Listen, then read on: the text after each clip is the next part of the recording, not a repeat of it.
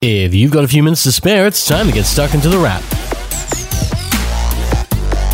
For the middle of June, you're tuned into The Wrap, Australia's fastest technology roundup. And 6 months into the year, it can seem like everything is happening. Gadgets are coming out left, right and centre, new computers are plenty, and there's this whole flying car thing. Well, kind of anyway. This week, Uber talked up a new type of Uber. You've probably taken an Uber before, be it a cab, an UberX, one of those luxury Uber black cars, you lucky person you, or an Uber carpool to save some coin. But in the next few years, there will be a different kind of Uber. There'll be a flying Uber. That's something Uber announced this week as Uber Air, an elevated edition of Uber that won't so much fly you to your friend's place or even that business meeting across town, but it will get you what would normally take a 1 or 2 hour drive in closer to about 15 minutes. Like if you need to get from Melbourne Airport to the centre of Melbourne CBD, you'll be able to do that using Uber Air, a flying version of Uber that's a little like a drone trip for 5 or 6 people meant to cut longer drives into short flights. It's not coming for quite some time, around 4 years or so at the earliest, but it will be tested in 3 places, with Dallas, Los Angeles, and Melbourne seeing the pilot programs first. And that means you can expect some flying machines to ferry people and cargo in those cities shortly, with a lot of safety tests.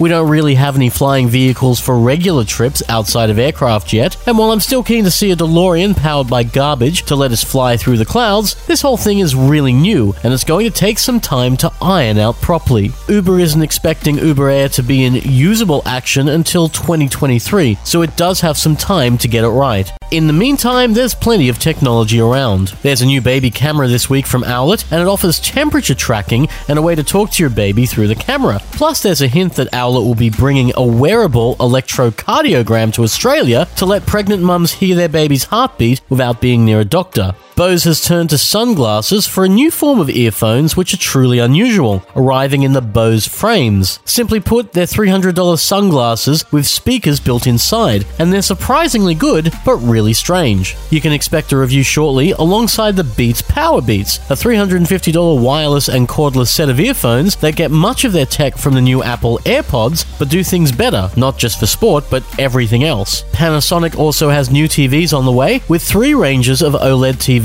aimed at folks who want maybe a more cinematic experience. Our highlight is probably the sound, with the flagship Panasonic GZ2000 using upward-facing speakers to fire an arc of sound around you and support Dolby Atmos, all just from the TV. And Microsoft dropped hints about the next Xbox, codenamed Project Scarlet. It also unveiled a massive list of games for the next year or so, but if you're keen for a new Xbox, you'll be waiting until 2020, when the 8K-capable next generation of the Xbox arrives in time for the holiday season. Before then, why not have some 5G, because we've been testing it on the Telstra network in Australia with the Oppo Reno 5G, a 6.6-inch Android phone with 3 cameras, 10x zoom, no notch, and a selfie camera that moves into place from the top just when you need it. On paper, it's one of the least expensive 5G phones out there, costing $14.99 locally, and able to use Telstra's high-speed 5G network. There are only a few places where you can actually test that out properly, and 5G is supposed to be fast, but our tests this week show 5G isn't reliably fast. You should be able to get well over a gigabit of speeds, or around what is roughly 100 to 150 megabytes a second, and as much as 200. In our tests, we're hitting the 4G speed of 500 megabits, which is closer to 60 megabytes per second. That's fast, but it's only 4G fast, not that brand new whiz-bang 5G stuff we're being told about. Right now, 5G isn't reliably fast, and it probably has some time before it's stable. Fortunately, there's more to the Reno 5G than just 5G. There's 3 cameras and a lot of reach, a big screen without a notch, and a day of battery life, though you might be able to get a little more out if you use the screen and that 5G modem a little less. It's surprising for such a high-end phone that Oppo has skipped out on water resistance and wireless charging, but we're at least delighted to see NFC, which means it supports mobile payments through Google Pay. As for whether it's worth it, well, there's little doubt that the Oppo Reno 5G is the best Oppo yet, but it still needs some work, and 5G is a big part of that. You can get the Reno without 5G, and that might be the one to get, at least until Telstra sorts its 5G issues out. 5G is just so hard to find and virtually nowhere has it, unlike the show, which can be heard anywhere, except now because it's now over. So you've been listening to The Wrap, Australia's fastest technology roundup. The Wrap appears every Friday at Podcast One and Apple Podcasts, and we'll be back next week for more technology in 5. Until then, have a great week, and we'll see you next time on The Wrap. Take care.